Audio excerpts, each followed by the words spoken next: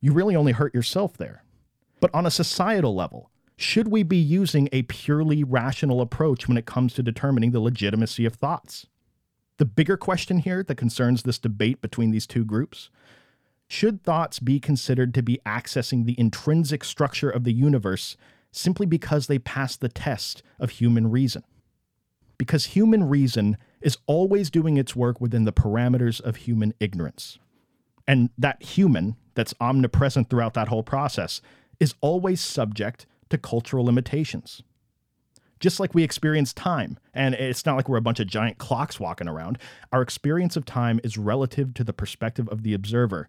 Here are philosophers in the early 20th century saying that reason and the criteria for what makes something reasonable or not are also relative to the observer.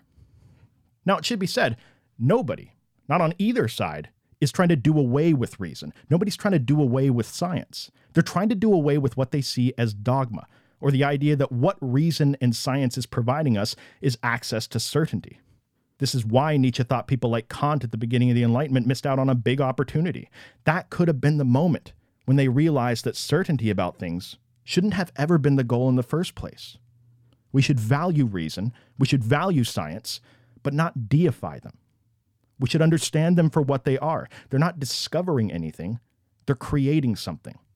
That subtle distinction may not seem like much, but it actually has massive effects on how things play out in the world. And this is ultimately why people care so much about this. Because if you're one of the philosophers in the early 20th century that thinks reason and science are relative to the culture they're conducted in, and not objectivity, then one of the first critiques you have to have about the Enlightenment is that the age of reason might have been a horrifying period in human history where we used reason to justify cultural imperialism. Because when reason becomes something that's capitalized, then it becomes the standard against which every society is judged.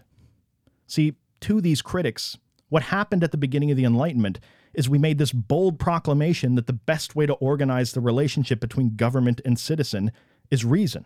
And this bold proclamation marks a major shift, not only in the way the Western world typically structured their states, but also in how the citizens saw their role in the political process. This is the birth of the individual in modern Western culture. We'll talk about it more on next episode when we go deeper into the work of Leo Strauss,